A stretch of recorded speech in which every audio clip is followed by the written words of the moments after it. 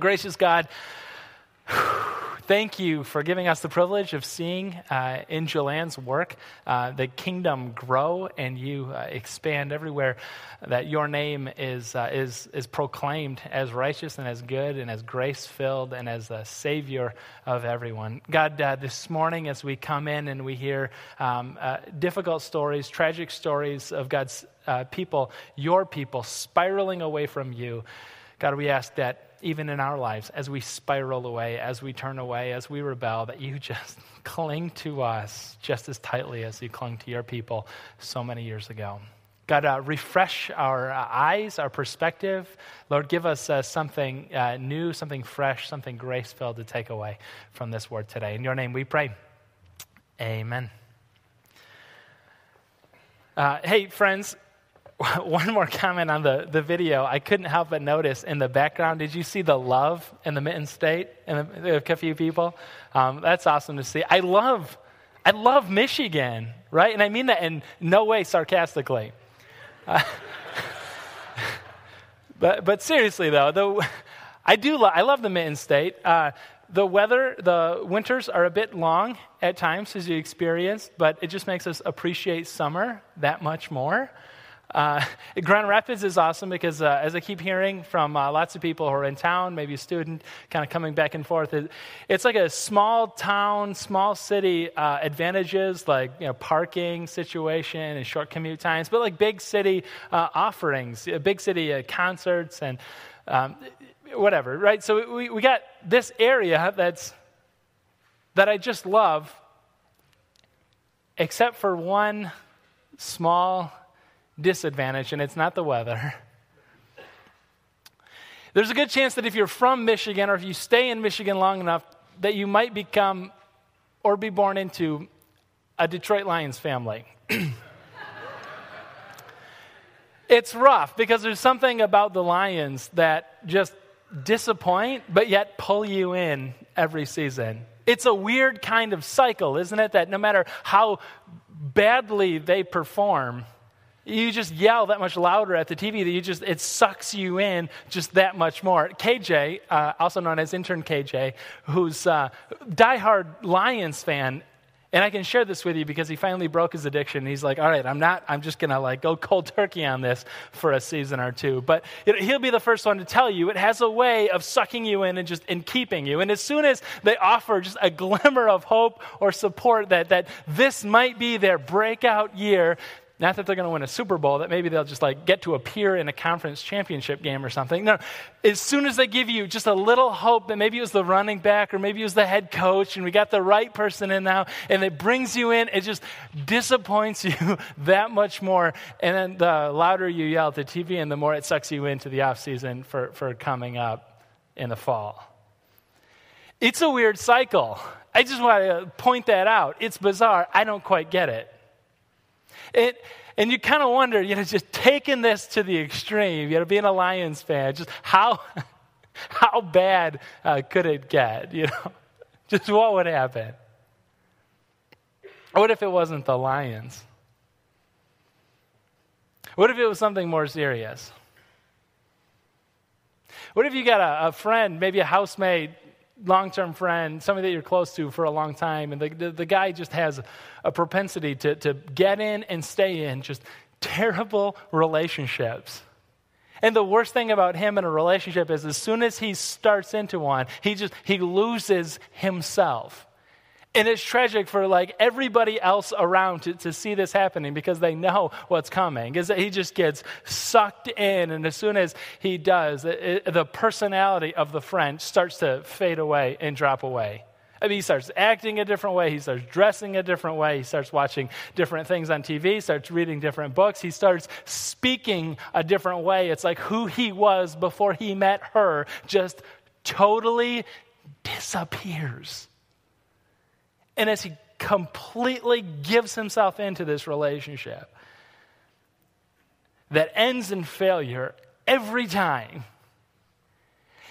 logic would tell you that he would just be done. He would give up. He would check out, and he would, at least for a little while, not want to be in a relationship anymore, right? Like the lions, just like, I got burned and now I'm done. But like the lions, it has a way of just sucking him right back in. He goes, no. The problem isn't that I was in a bad relationship. The problem wasn't that I gave too much too fast. The problem was that I didn't give enough. And so I got to find somebody better for me, and I got to give even more of myself sooner to make the next one stick. How does that story end? I mean, just given this spiral, right? That just goes down and down and down and down. How does it end? Better yet, how do you break it? In someone else and ourselves. There's a good chance that whether it's a blind spot in your life, there's a good chance, whether you see it or not, that there's a spiral going on. And that people can look at you and go, you think the problem is that you haven't given enough of the thing, but no, you've given it too much place in your life. No, the issue is simply that I need promotion, I need a raise. I need just a way to make ends meet, this month and next month. The problem is that I just need more money, and everybody else around going, dude, you're like a junkie on this stuff. Like you need to break it and break free of it. It has a hold of you. We are not talking about financial security anymore. We are talking about greed. You do not need more. You need to break away. How does the story end? We continue this series that we've been working through on the book of Judges. It's called Unfaithful, God's pursuit of his people, right? No matter what. And in the book of Judges, we start to see that the cycle that repeats itself time and time again is a cycle of prosperity, of things going well. Don't think about them having so much, but just this deep, profound contentment and deep satisfaction with what they do have. But as soon as they have that, they start to turn away. And there's this time of rebellion, of pointing away. And you just want to say, again, are you kidding me? And then they go into a time of oppression. Now, the thing about the book of Judges, as we keep coming back to remind it time and time again, is that this isn't just a kind of a flat circle that's going around in the cycle. It's a spiral going down and down and down. Is that every time we talk about a judge, things have gotten progressively worse. And friends, we're almost at the end of the series, so we're going to see this morning, things are going to be pretty bad. And I want to give you just a spoiler alert to say, friends, our judge this morning is not a success story. I don't think our judge this morning has anything for you to take into your week. I don't think this judge has anything for us except to say, this is what not to do. Last week for Gideon, we started the thread of having and keeping an idol, something that takes this ultimate place in your heart, something that takes the place of something permanent and something lasting, something eternal, something that isn't permanent and lasting and eternal. We started that thread last week with Gideon when we said, listen, he's going to rescue the people from the oppressors, but first rescue starts at home. So go into your hometown, tear down your dad's temple, put an altar to the Lord on it, start here, start with yourself. We're going to pull that thread of idolatry and see just how the tragic story ends. I invite you to look with me to Judges chapter 10, verse 6 on the screen and on the back of the flow sheet behind me here. Judges 10:6 says, again, the Israelites did evil in the eyes of the Lord. If you're tired of hearing that, if you're just like, oh, seriously, this has got to be the 11th time or so, you are right. I think that's exactly kind of the emotion that the storyteller wants to bring in the story, just this sheer sense of exhaustion. Again, it happens. The Israelites did evil in the eyes of the Lord. They served the Baals and the Ashtoreths, sometimes called the Asherahs, and the gods of Aram, the gods of Sidon, the gods of Moab, the gods of the Amorites, the gods of the Philistines. And because the Israelites forsook the Lord and no longer served him, he became angry with them. He sold them into the hands of the Philistines and Ammonites, who that year shattered and crushed them. For 18 years, they oppressed the Israelites on the east side of the Jordan in Gilead, the land of the Amorites. The Ammonites also crossed the Jordan to fight against Judah, Benjamin, Ephraim. Israel was in great distress. It's a spiral, right? We got that by this time? The oppression that comes, objectively, the worst oppression yet.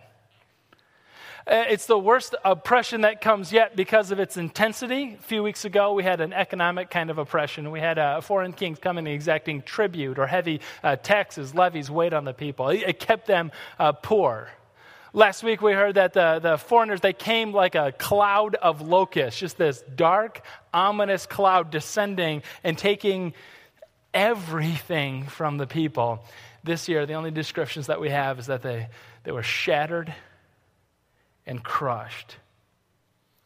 I'd like to offer up that this was the worst oppression that they've had for three reasons. Number one was just how very intense that it was, that they were shattered and crushed.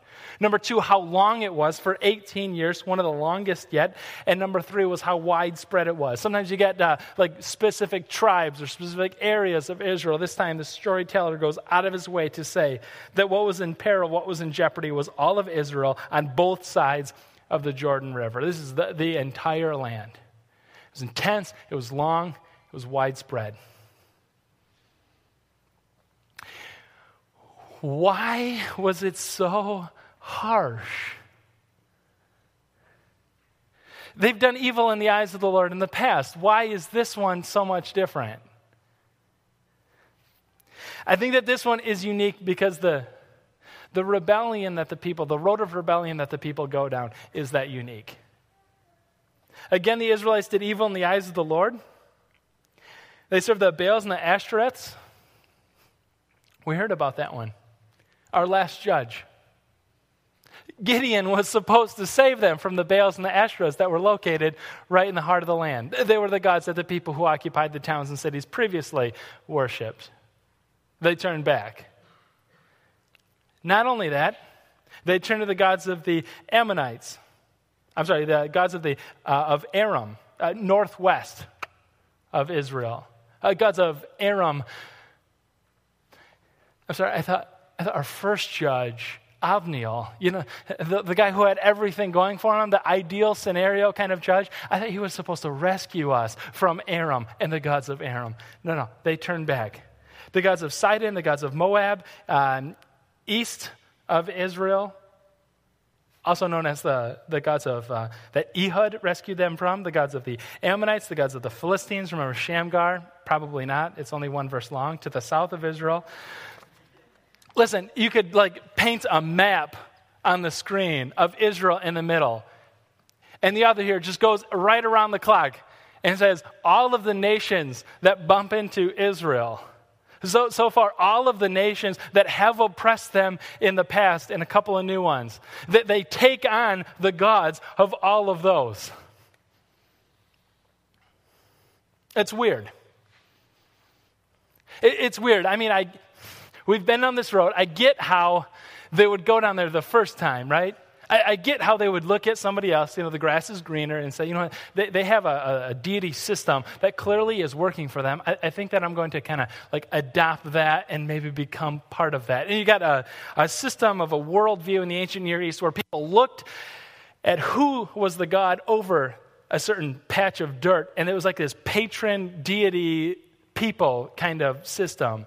And you have Yahweh over Israel and the Baal and Ashereth over the Canaanites. And you'd have these warring nations. And when they fought, it was the belief back then that the fight was the physical manifestation of this spiritual battle between the gods. It was Yahweh versus Baal. And whoever won the fight won the patch of dirt. Now you got a people of Israel looking over across the Jordan and going, I think that's going to work for me. I think I'm going to try that. I'm going to become like you. You can kind of see how that just invites the neighbors to say, I think Baal is giving us this one. No, this is obviously an invitation. And so sometimes it's tribute, it's taxes that go out. Sometimes it's just this understanding. We can just go in and take what we want like a black cloud. Other times we can do what we want. We can shatter, we can crush. They belong to us now. Isn't it clear? No, I can see how idolatry leads to slavery. What's so bizarre, what's so weird about this is that they've been to this dance before. In fact, they've been to all of these before. We already heard most of them. We heard about Ehud. We heard about Gideon. We heard about Othniel. We heard about Shamgar. We heard about Arab. We heard about the Ammonites. We heard about Philistia. We heard about all of these. They know exactly what's going to happen to them because they've been down this road before. And now they did evil in the eyes of the Lord. Not just going to one of them or two, but it's like a hall of fame, like Rolodex. You don't get that reference, most of you. Kind of just list of every past God and people that has ever oppressed them in the past. They turn not one, but to all of them at the same time. And God is done. Verse 10. The Israelites cried out to the Lord, "We've sinned against you, forsaking our gods, serving the Baals." We've heard that before too, haven't we? Just last week, they cried out to the Lord, and God said, "What are you sorry for? Are you sorry that you're now suffering under the consequences of your own behavior? Are you sorry and now you're regretting what you've done? Or are you so deeply sorry, not just for yourselves, but for what you've done to me? How you've hurt my heart?"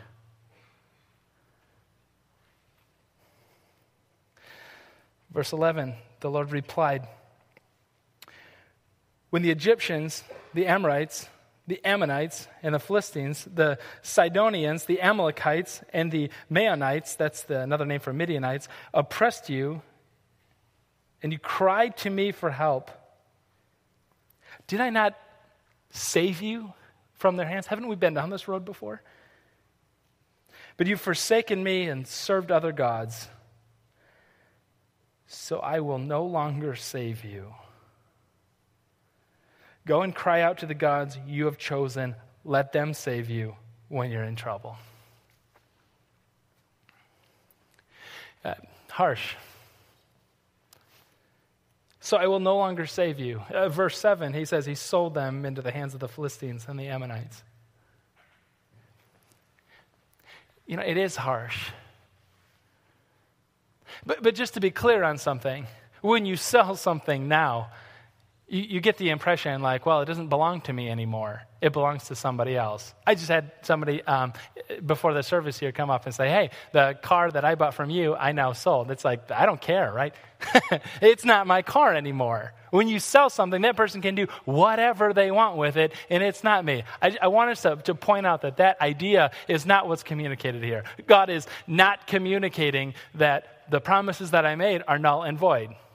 The commitments that I have, the relationship that I'm in. He's not saying we're completely done now. He's simply saying, as a theme that's picked up all the way through the Old Testament and into the New Testament, he simply pointed out, listen, if this is what you want so bad, as the quote goes, the gentleman God backs off. If that's what you want, you can have it. In Romans 1, it says, Paul says, and God gave them up to their lustful desires. The Greek word epithumia, God gave them up to their enslaving desires. God gave them up to the deepest longings in their heart. If this is what you want, I won't stand in your way. And so God, like you can just imagine him just pulling back this shield of protection that he's had on them up until this time. Fine. You can have it. Go to the gods you have chosen. Let them save you when you're in trouble. Verse 15. But the Israelites said to the Lord, "We have sinned. Do whatever you think is best, but please rescue us now. Then they got rid of the foreign gods among them and served the Lord, and he could bear Israel's misery no more. Hang on. Okay, it's just like timeline here. They cry out to God, please help. And he's like, if that's what you want, you can have them. You're crying out to the wrong deity here. Go. You seem to have all the answers. As they cry out, later, a couple verses later, they get rid of the foreign idols that are in their living rooms and in the garages, right? You caught the timeline? As they're crying out, they've still got the insurance in their living room. Like, in case this doesn't work, we're not going to get rid of everyone, right? Okay. Other points on that. We have sinned. Do with us whatever you think is best. But please rescue us now. It's a tone change. We talked about the difference between regret and repentance, right?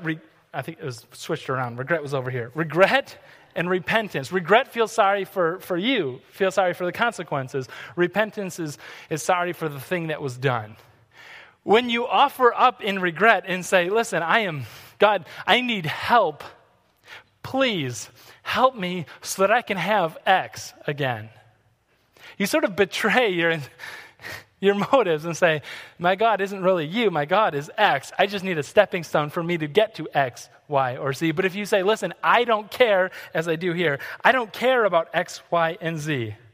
Do with us whatever you think is best. If we continue to be oppressed, if we continue to suffer, that's fine. What's more important to me is that I have you, God. That can never be taken away. As they move into repentance from regret, an interesting thing happens.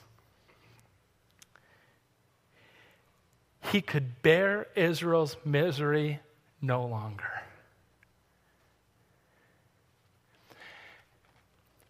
Have you thought that when you suffer, whether you brought it on yourself, whether we didn't do anything to bring it on us, but has the thought penetrated your heart that when you suffer, God suffers with you? The theme of the morning is idolatry, but maybe you showed up this morning and you didn't need to hear a word about idolatry. Maybe you just needed to hear the simple line that the pit that you are now in, God is also right next to you in that pit, and it hurts his heart. Second thing is that we can feel this tension come out in this story. Some commentators, some people might want to say, well, it's obviously an oversight, an overlook, that a few verses earlier he said, listen, I will save them no longer, verse 13. And then a little bit in verse 16, he said, I can't take it anymore. I'm going to do something. I got a judge coming. What's the deal? It's a mistake, right? The tension is there. I think it's a tension. It's very subtly put in the text just to say, listen, we have this pull in between the deep holiness of God and this expectation that a perfect God creates perfect things, and brokenness and evil and death and illness and sin does not belong in his creation. And everything else is a rebellion from it. And someday he's going to make it all right. We have this tension, this pull between God's deep holiness and him saying, listen, you got yourself into this mess. I'm not going to get you out. I'm done with this game. I'm too holy for this. And his deep mercy saying, I can't take it. I'm going to rescue them. I'm going to save them. One more time. It's a tension that we're not going to see resolved today. No, the story ends on a note of tragedy. It's a tension that carries thousands of years. It's a tension that I think only Christ's work on the cross is fully going to resolve. His deep holiness meets his deep mercy, and it cost him his own life. But that's not this story. This one is more tragic than that. I'm I'm going to read for you. It's not on the flow sheet, but the beginning, the introduction of our judge, Jephthah, verse 1, chapter 11. The Gileadite was a mighty warrior. His father was Gilead. His father was Gilead from the Gileadites. His mother was a prostitute. Gilead's wife was presumably not the prostitute, I'm gathering. When they grew up, they drove Jephthah away. You're not going to get any of the inheritance in our family, they said, because you're the son of another woman. So Jephthah fled from his brothers and settled in the land of Tob, a Hebrew word which means good, where a gang of scoundrels gathered around him and followed him. That isn't relevant to anything. I just thought I'd throw that in there. But Jephthah, right, our judge, our hero for this morning. He's the product of his dad's affair. His brothers drive him out, probably as still a little kid, right? Before he's a threat for the inheritance, before he's developed any kind of connections. And he becomes a thug, but you get the impression like he's a high-level thug, kind of like a criminal mastermind, thug leader in a land called Good, where scoundrels follow him. I said it was a spiral, right? Verse 6, come, they said, be our commander, so we can fight the Ammonites. Jephthah said to them, didn't you hate me and drive me from my father's house? Why do you come to me now when you're in trouble? The elders of Gilead said to him, nevertheless, we're turning to you now. Come with us, fight the Ammonites, and you'll be head over all of us who live in Gilead. Jephthah answered, suppose you take me back to fight the Ammonites and the Lord gives them to me. Will I really be your head? The elders of Gilead replied, the Lord is our witness. We will certainly do as you say. I can't help to point out, this is the cleverness of the biblical author here. The conversation that Jephthah has with the Gileadites is the exact same conversation that the Lord has with the Israelites. Where the Israelites go before the Lord and they say, hey, rescue us. I know you can do it. And the Lord says, you don't want me. You've got someone. Go plead to them. And they say, no. Seriously, we'll put it all on the line. Idols, gone, repentance. We really want you. And he says, okay. Right? He makes them do it twice. The same conversation where the Gileadites come up and say, I want you. And he says, no, you don't want me. And they say, no, really, we do. I just can't help but point out that there's a thread here that says, listen, it has to be this undivided heart, right? We're talking about idolatry this morning and the thread that just pulls harder and harder and how it'll eventually all unravel. But you cannot have God without God's leader. You can't have the insurance in the living room or the garage. Some of you might be on a spiritual journey this morning, coming to this place. And you might have questions about Christianity, kind of doing a test drive, kicking the tires, checking under the hood, just checking it out before fully committing. I don't blame you. But you should know something about this faith. You should know something about Christianity, that you cannot be a follower of God without accepting God's man, Jesus Christ. It's just how it works. A heart cannot be divided before the Lord. He cannot be a philosopher or a prophet. He cannot be a wise moral teacher. No. We cannot follow God without accepting God's man. I think Jephthah also points that place towards Christ. Subtly, but one more time.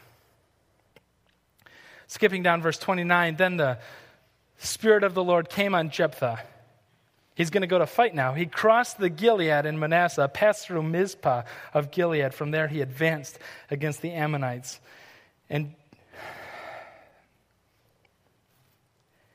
Jephthah made a vow to the Lord. If you give the Ammonites into my hands, whatever comes out of the door of my house to meet me when I return in triumph from the Ammonites will be the Lord's. And I'll sacrifice it as a burnt offering. I said the story ends in tragedy. He's God's man. We just heard. The people believed he's God's man. He believed he's God's man.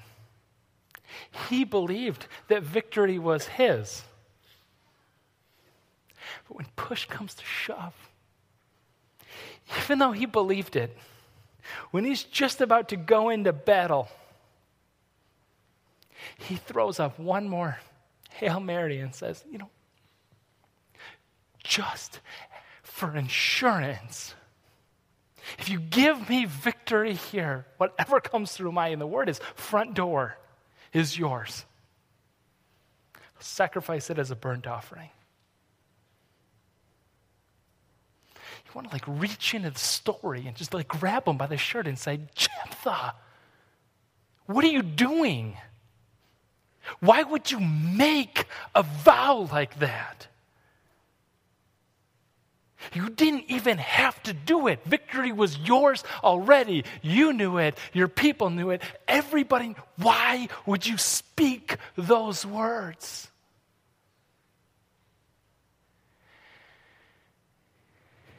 And to an extent, there's this truth, right? That the culture that he lives with, he's a high-level thug, right? And violence is his life. And so you just imagine him completely desensitized to what it takes to sacrifice as a burnt offering, whatever or whomever is going to come through his front door when he gets home, right? But more than that, why would you make this vow? And I think the cultural sort of penetration of his heart is that the beliefs of the people nearby have sort of been trickling in his heart and have been filling up those chambers for probably much longer than he can ever even remember and look back. So much so that when push comes to shove, he reaches back into the insurance bin in the living room and says, you know what? Just to ensure victory, everybody else around here, they offer up someone. They offer up a person up on the altar. Burn them up before their God, just to show how committed they are. Just to show, listen, I will give you this if you will give me that. And he makes the vow. Verse 34, when Jephthah returned to his home in Mizpah, who should come out and meet him but his daughter, dancing to the sound of timbrels? She was only a child. Except for her, he had neither son nor daughter. When he saw her, he tore his clothes and cried, "Oh no, my daughter. You have brought me down. I'm devastated. I've made a vow to the Lord that it cannot break." Reaching in the story one more time, Jephthah. How many times does God say in the Bible, the book that you have, the Pentateuch, the first 5 books, how many times does God say, I detest human sacrifice. I loathe it. He says, I hate offering up a person. It's what made him different than everybody else around. A question, Jephthah, why did you make such a vow? Jephthah, why did you keep such a vow?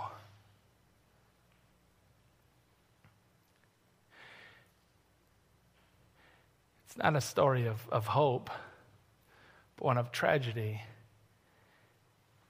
Because at the end of the story, even Jephthah couldn't come back from the greatest idol of all. That is the idol of his own mistaken beliefs. His idol that his God, Yahweh, was the same as everybody else's God. The idol that there was no such thing as grace. The idol that if God was going to do something for him, like deliver these people, do a miraculous rescue from yet another oppressor, that he owes God something in return. And he goes through with it. We asked a question earlier about what happens if somebody is caught up into something and it just has such a hold on them, whether it's a relationship, whether it's financial obligations, whether it's substance abuse, no matter what it is. And you say, dude, it's so bad for you and it hurts and cuts so deeply. Why can you not see that you need to stay away, not give yourself more? How does that story end?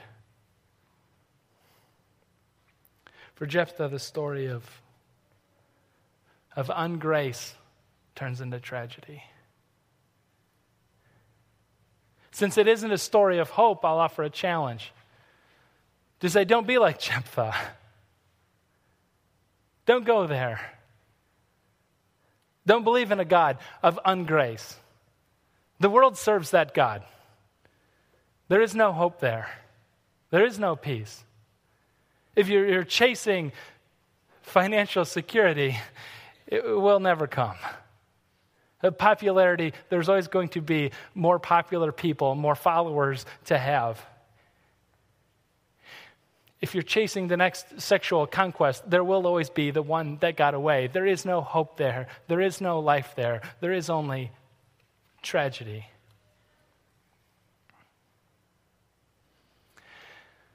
If you come to church knowing that with Jephthah, what was closest to him, his greatest idol was not the stuff around, the money, the popularity, the sex, the power, whatever. His greatest idol in the end was his own mistaken belief of a God of ungrace. Friends, here at Encounter Church, whether you've been here a long time or you're just dropping in this morning, I just want to point out that this place, again, is not for us. It is for him and for his glory to reach out, to reach new people, to bring others into the light of God's grace. It is so easy to take a thing like an own mistaken belief that the church is about us when it's so clearly about him. What's the idol? What's the divided heart in your life? Jephthah was so bad, so filled with ungrace, such a terrible judge that in the end, there's no peace. There's no time period of prosperity. They just go right into the next one. And I got to tell you, it's not going to be any better. But I think he was so bad that even in the depths of such a terrible judge that he was, the difference between him and whom we really need is just that much more stark. You know the road that keeping an idol, a divided heart leads to, a God and leads to. If you have already, or even if it's the first time, I invite you to try the road of grace. Try the road of Jesus. Try the road of the judge, of the leader that brings lasting peace. I invite you to stand up. Let's pray for that this week.